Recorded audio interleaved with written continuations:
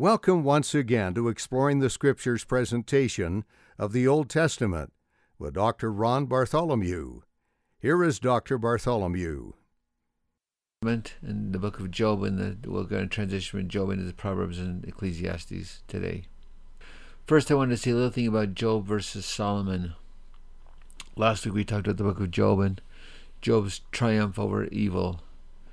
Today I'd like to contrast him with Solomon just a little bit and then transition into the book of Psalms and Proverbs and Ecclesiastes. I think there's a couple of lessons we can learn from the book of Job. First of all, no matter what happened to Job, he persevered and endured to the end. He did it not knowing that what was happening to him was approved by God. All he knew was he was suffering. He didn't know anything else. We read the book and we know what's happening to Job, but remember, Job did not know what's happening, and he just persevered and endured to the end. That is such a great example for all of us. We also learn from Job that we don't need to understand our trials to endure them well. He didn't understand what was happening to him. There's no reason to believe that he ever knew anything that was happening to him. He just endured well anyway. I also think that we can learn from the book of Job. If you keep praying for revelation and answers, wait patiently on the Lord, eventually the time will come, the Lord will talk to you. In our day and age, we're used to everything being instantaneous. Microwaves, cell phones, etc. Everything just instantaneous at our hands. I think it's important for us to remember that not only did Job not have any of that, his answer didn't come until after a long, long time of suffering. While that sentiment's not popular with Latter-day Saints, it's still true today. Heavenly Father doesn't always tell us why things are happening to us. In fact, He rarely does. I look at my own self as an example. I have no idea why I'm having the trial I'm having right now. I just know that I'm having it. And I could lose my faith or I could gain my faith, and I'm choosing to gain faith from it by listening to the Lord and trying to follow His teachings in my disability. I think there's many of us that are having problems with our children, with our marriages, with a health problem, with financial challenges. I think it's important to remember that sometimes the answers come slow. We have the experience we're having for our own benefit, and then we're released at the end. I think that similarly, Job had his challenge for a long time. He lost all of his children. His wife disassociated with him. He was abandoned by his friends. The Lord seemed to withdraw from him. He doesn't know why, but he just keeps praying for revelation answers. Waits patiently upon the Lord. That's the key, is to wait patiently upon the Lord. Well, that's difficult to do. It's important to do. It's the salvation that we get from this story. I want to bear my testimony that I know that is true. I've only had my current situation for 6 months, but I don't know why I'm having it. But I'm just going to keep trying to serve the Lord and do the best I can while waiting patiently upon the Lord. I think one of the great lessons we can learn from the book of Job is to be careful not to judge others unrighteously. His friends came and they judged him unrighteously because in their minds, if something bad happened to you, it's because you did something bad. So they were trying to find the bad thing that Job had done, that was the thing that he had done that was wrong. It's important for us not to judge others unrighteously because they might be having their trial for a righteous reason, not for an unrighteous reason. And it's not for us to know. This is particularly difficult for Latter-day Saints. I wish there was a better way to do it, but we just need to learn from the book of Job to be careful not to judge others unrighteously. The main truth that rises out from this book at the very end is that God's our advocate and Satan is our accuser. God was an advocate for Job even when Job didn't know that he was. Satan was the accuser. He was the one that kept accusing Job in his mind of this, that, and the other thing. If you're feeling accused of something, that's the devil. Heavenly Father does not do that. If you feel advocated, but if you feel an avocation, some sort of an advocate, that's the Lord. That's also a difficult lesson to learn because we sometimes feel like the accusations come from the Lord, and they simply do not. They simply do not come from the Lord. Finally, the righteous suffer. Jesus, both Joseph's, etc., etc., etc. The righteous people are going to suffer. They're going to suffer like the Lord did, almost as much as the Lord did. That's just something we have to deal with. We have to face that fact the righteous are going to suffer. The main difference for me that I learned from the book of Job, as I compared Job and Solomon, is the difference between lust, Solomon, and love, Job. Charity is the pure love of Christ and our pure love for God and his children, and Job develops that through his trials. Solomon had lost all that. He lost all of it and just developed lust as he married almost 1,000 women, and only for lustful reasons, which led to the loss of his faith. Joseph Smith read 1 Corinthians 13:2 and then said the following. This is a prophecy, and I quote, "Though I have the gift of prophecy, and understand all mysteries, and all knowledge, and though I have all faith, so that I could remove mountains, and have not charity, I am nothing. Though man should become mighty, and do great things, overturn mountains, perform mighty works, he should then turn from his high station to do evil, to eat and drink with the drunken, like Solomon did. All his former deeds would not save him. He would go to destruction. I feel to pity Solomon, who reached the highest heights a human has ever reached, but also reached the lowest depths as well." Okay, let's now stop and take a look at the book of Proverbs. Before we do, I just want to bear my testimony to you of the importance in our book of the book of Job. Job teaches some truths that are not had anywhere else in the Bible. Truths about ourselves, truths about trials, truths about difficulties. And his story is positioned by Solomon's for a reason. In Solomon we see a person who attained great spiritual heights, but let it all go for physical lust. With Job we see the opposite. A person who had also attained great physical heights, but then when he was tried, instead of turning to lust, he turned to love. Was able to love the Lord and his family even more than he had before. Was able to be blessed. Lived to the age of 140, righteous and good before God. It's so simple to see it when we look at the book, the life of Job and the life of Solomon next to each other. It's just so simple to see, oh, lust is bad. Oh, love is good. What's more difficult is when we're faced with these challenges in our own lives. The Lord expects us to face love instead of lust, and to face challenges and difficulties the way Job did, and to endure them, and not allow ourselves to be accused by others of somehow doing something wrong. That's why something bad happened to us. I bear testimony that the book of Job is true, and it's powerful teaching, and it's from the Lord. I say that in the name of Jesus Christ, amen. Okay, I'd like to look with you for a minute.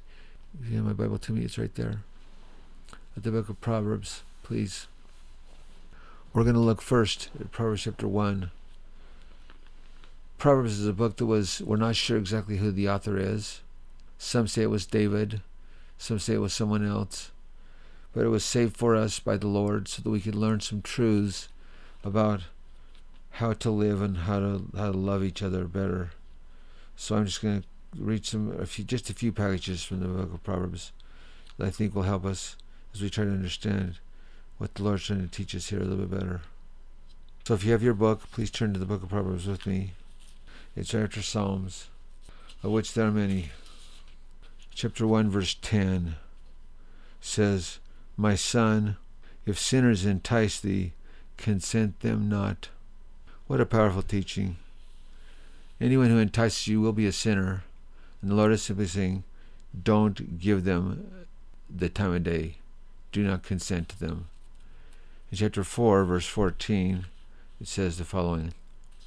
Proverbs is a small book, so it's easy just to turn one page too many. "Enter not into the path of the wicked. Go not in the way of the evil man. Avoid it. Pass not by it. Turn not from it and pass away." The Lord simply teaches us here to not follow wicked men. This is why he says we should not follow them. "For they sleep not, except they have done mischief, and their sleep is taken away, lest they cause them to fall. Eat the bread, for they eat the bread of wickedness, and drink the wine of violence. But the path of the just is the shining light that shineth more and more unto the perfect day. The way of the wicked is darkness, and they know not at what they stumble." While the message is simple, the truth is profound. Don't follow wicked men. Instead, follow righteous men. Now, in the day and age that we live in, wicked men are becoming more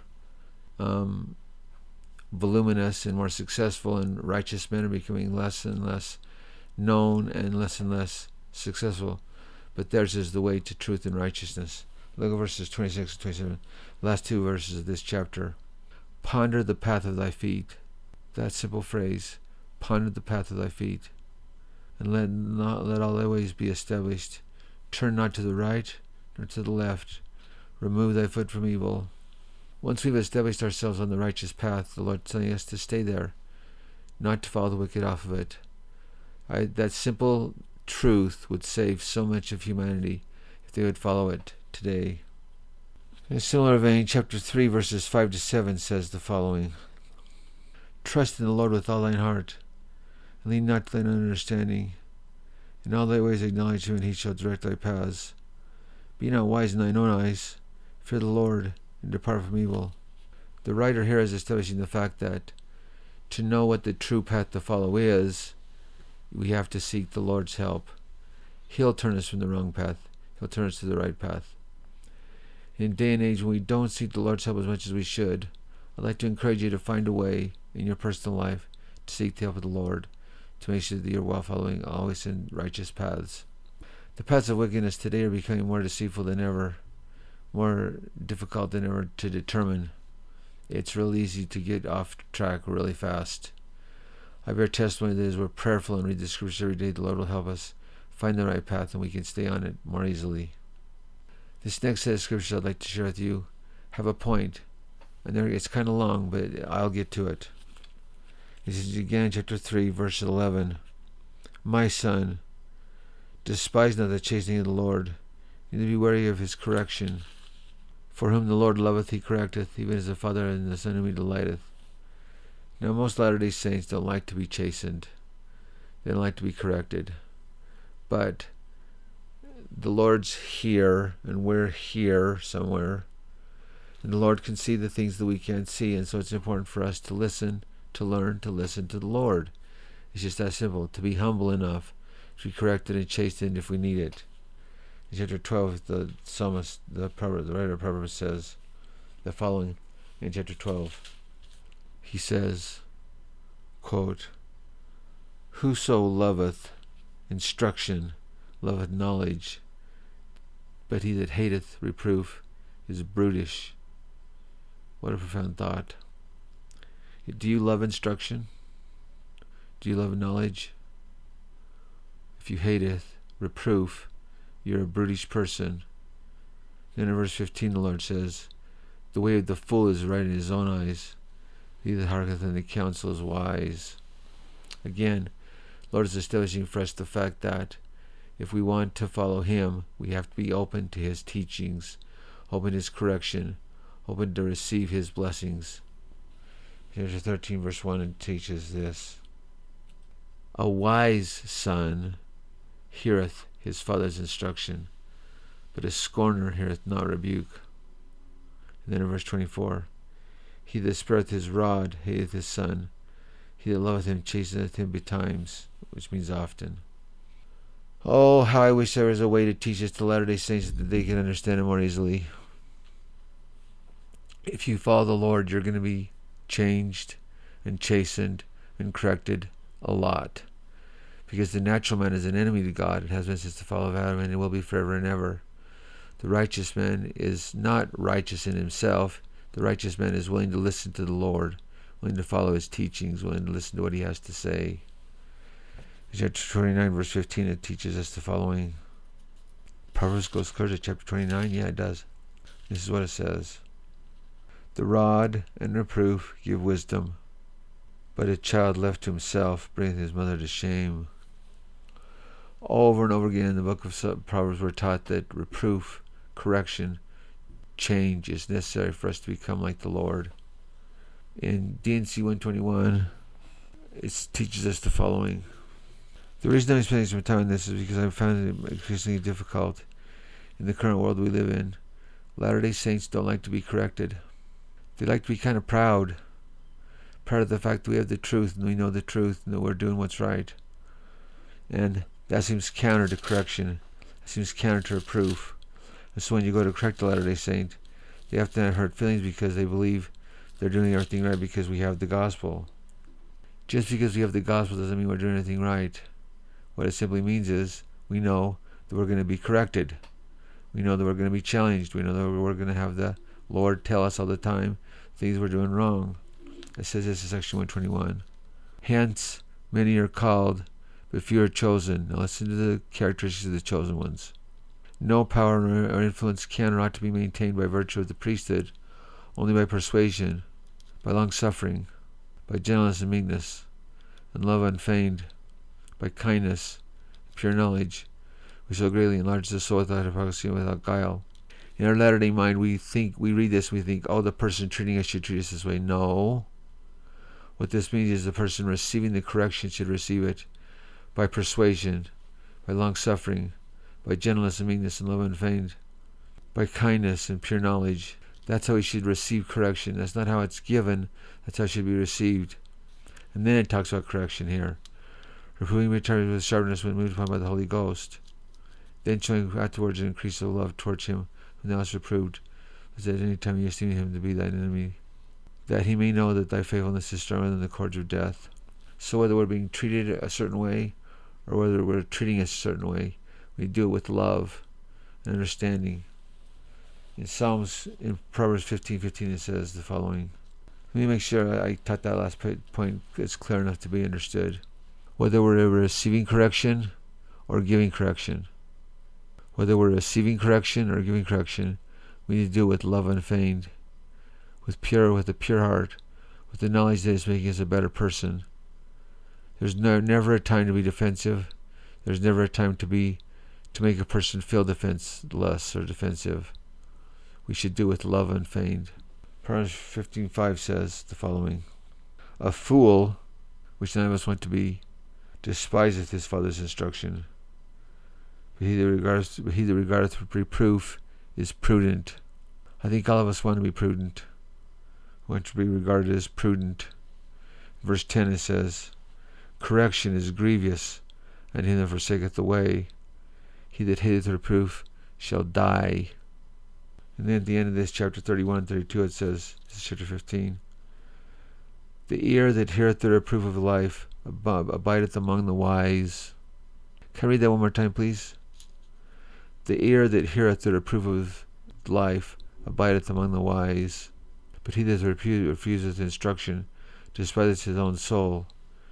He that heareth reproof getteth understanding. The only way we're going to become better people is to be reproved. The only way we're going to become better people is to be corrected. The only way we're going to become better people is to receive instruction from the Lord, which is often seen as reproof, especially in our blind, proud minds. Psalms 22:6 teaches the following. Train up a child in the way he should go. When he is old, he will not depart from it. The way that a child should go is the way of righteousness. The way of righteousness is to receive reproof. And finally, in chapter 23, verses 13 to 14, we read, withhold not correction from the child, for if thou bearest him with the rod, he shall not die. If thou beatest him with the rod, he shall not die. Thou shalt beat him with the rod, and he delivered his soul from hell. So I've grown a lot in my life, especially in my marriage and my career, in learning that it's good to receive correction. It's good to receive reproof. I welcome it. I joy in it, especially if it makes me a better person. And that's the way of the Lord. Now, this is a difficult concept for proud people to receive. And so if you're having a hard time with it right now, check your pride. Check your pride, because the proud really have a hard time with correction. If you are anxious for correction and want to know how to do better, that's a good thing. That means you're humble. It's that simple. Humility versus pride. The writer of the Proverbs continues in chapter 13, changing topics. He that keepeth his mouth keepeth his life. He that openeth wide his lips shall have destruction. That's a tough one, isn't it? That kind of says be quiet. But in chapter 15, verses 1 to 2, the Lord reveals to us the following. A soft answer turneth away wrath, but grievous words stir up the angry. The tongue of the wise useth knowledge aright, but the mouth of the fools poureth out foolishness. A wholesome tongue is a tree of life. Verses therein is a breach of this in the spirit. Here the Lord's changing the subject from receiving reproof to speaking wisely, softly, carefully, slowly. Learn to listen more than to talk. That's the way of the Lord. Chapter 16, verse 23, it says the following: The heart of the wise teacheth his mouth, and hath learning to his lips. Can I read that one more time? That's really, really good. The heart of the wise teaches his mouth. The heart of the wise teaches his mouth. That is profound. And hath learning to his lips. It's okay to say, I don't know. It's okay to say, I have no idea. It's okay to say, I'm not sure about that. But if we finally do learn the truth, the heart of the wise teaches his mouth, and hath learning to his lips. I bear my testimony that that is the truth. The Lord adds to that this message in chapter 17, verse 28. Even a fool, when he holdeth his peace, is counted wise. He that shutteth his lips is esteemed a man of understanding. We need to learn to talk less, listen more. When we do say something, only say that which is right from the Lord. Proverbs 27, verse 1 to 2. Boast not thyself of tomorrow, for thou knowest not what a day may bring forth. Boy, isn't that the truth? Let another man praise thee, and not thine own mouth, a stranger not thine own lips. I don't even know how to teach that. I'll just do my best. We don't know what tomorrow brings. Obviously, yes, is my case.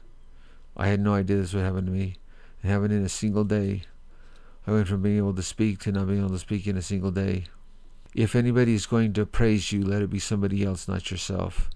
That's just wise. That's just the way it is. I was thinking of a man I know who has just announced his divorce just recently.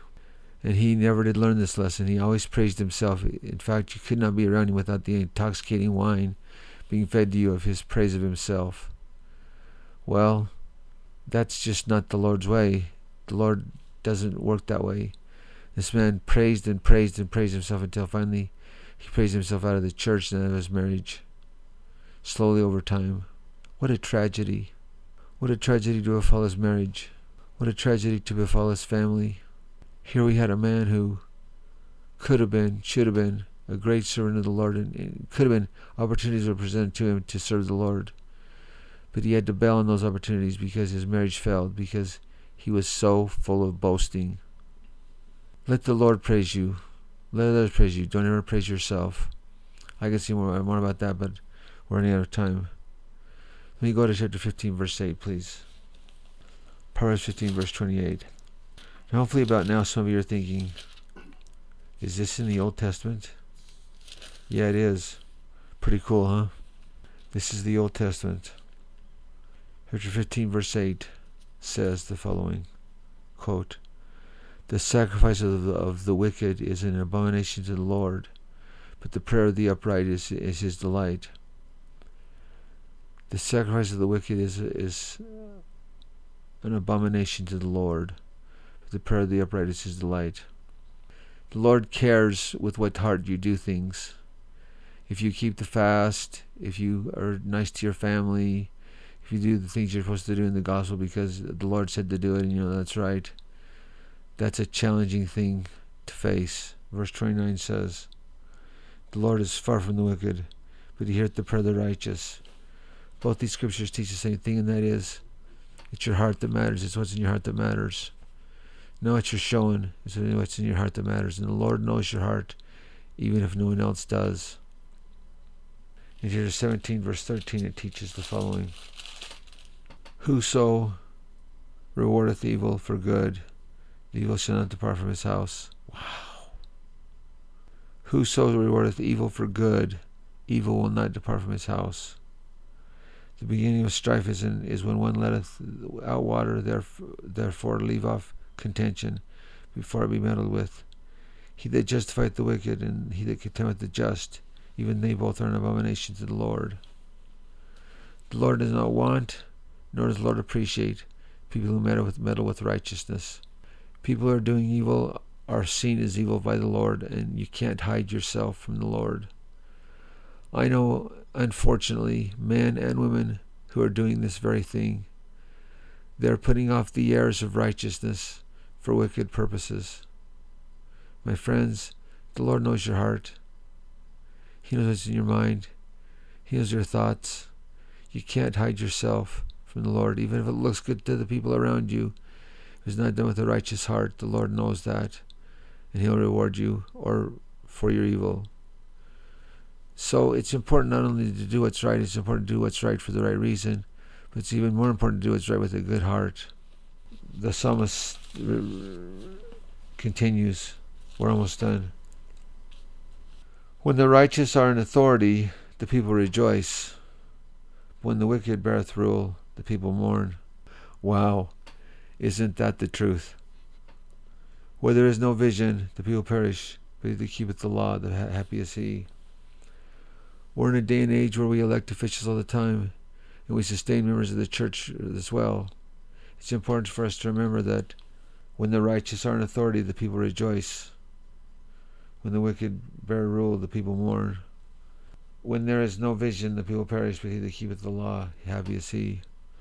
I could say a lot about that, but I won't for a lot of reasons. I'll just leave that with you for you to think about. In chapter 31, the last chapter, teaches this about women. And before I read this, I just want to write testimony. You know, the Old Testament's interesting, isn't it? It starts out with the word old, but it ends with the word testament. It is a testament of Jesus Christ and His teachings. I think you'll find everything the Savior taught in the Old Testament, actually. A lot of it from the book of Psalms and Proverbs. The Lord got His ideas from reading the Old Testament. That's a novel idea for some, but it's the truth. He was born in mortality and had to go through the veil. And He learned about God from experience, but also from reading. And He uses these teachings a lot in his teachings. And so I think if we want to be like Jesus Christ, we need to read the Old Testament, since that's the only book He or the apostles had to read. I'll just let that thought simmer for a while I read chapter 31, verses 10 to 31.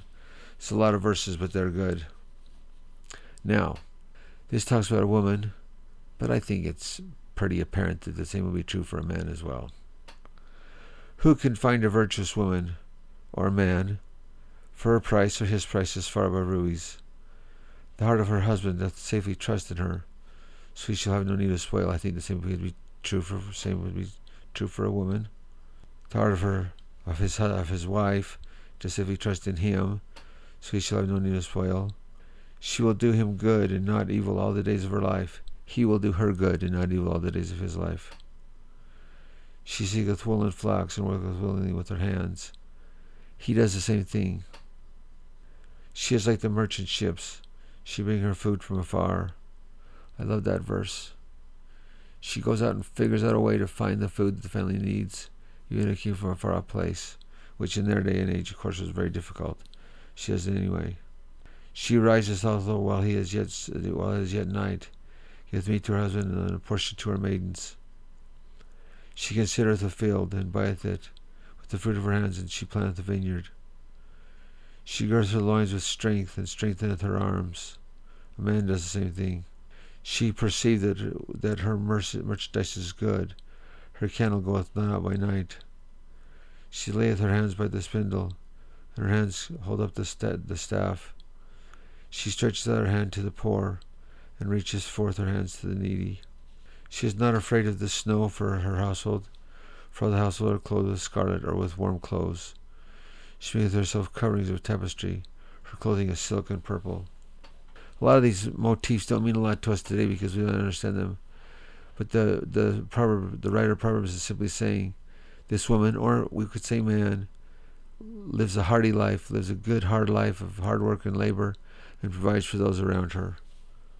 Her husband is known in the gates, when he sitteth among the elders of the land. She maketh fine linen and selleth it, and deliver girdles unto her merchant. Strength and honor are her clothing. She shall rejoice in the time to come. She openeth her mouth with wisdom, and her tongue is the law of the kingdom. She looketh well to the ways of her household, and eateth not the bread of idleness. Her children rise up and call her blessed, husband also, and he praiseth her. Many daughters have done virtuously, but thou excellest them all. Favor is deceitful, and beauty is vain. Woe! Think of this message for our day. Favor is deceitful, and beauty is vain. But a woman that feareth the Lord, she shall be praised. Give her of the fruit of her hands. Let her own works praise her in the gates. This is particularly meaningful for our day because we live in a culture that doesn't celebrate these kind of things with women or men, but particularly for women. The hardworking soul who does good to those around them, who tries hard to keep their promises and live their life, is not often celebrated in our culture. But that's how the Lord looks at the women and the men of our day. I'm so grateful for the opportunity I have to share with you a few words from the Old Testament. It is old, but it's a testament. And as I've shown you today, I hope as I've shown you today, these books have meaning to our lives. We need to read them. It's my prayer that we will, and I say it in the name of Jesus Christ. Amen. Thank you for being with us today for another segment of Dr. Bartholomew's in-depth discussion of the Old Testament and how it applies to us and our lives. This podcast is presented through the facilities of Golden Gems Radio. We invite you to join us on the internet at www.goldengems.net, where you will find presented each week a review of the music and career of one of the great musical artists from the 40s, 50s, and 60s, when music was music in the golden days of radio.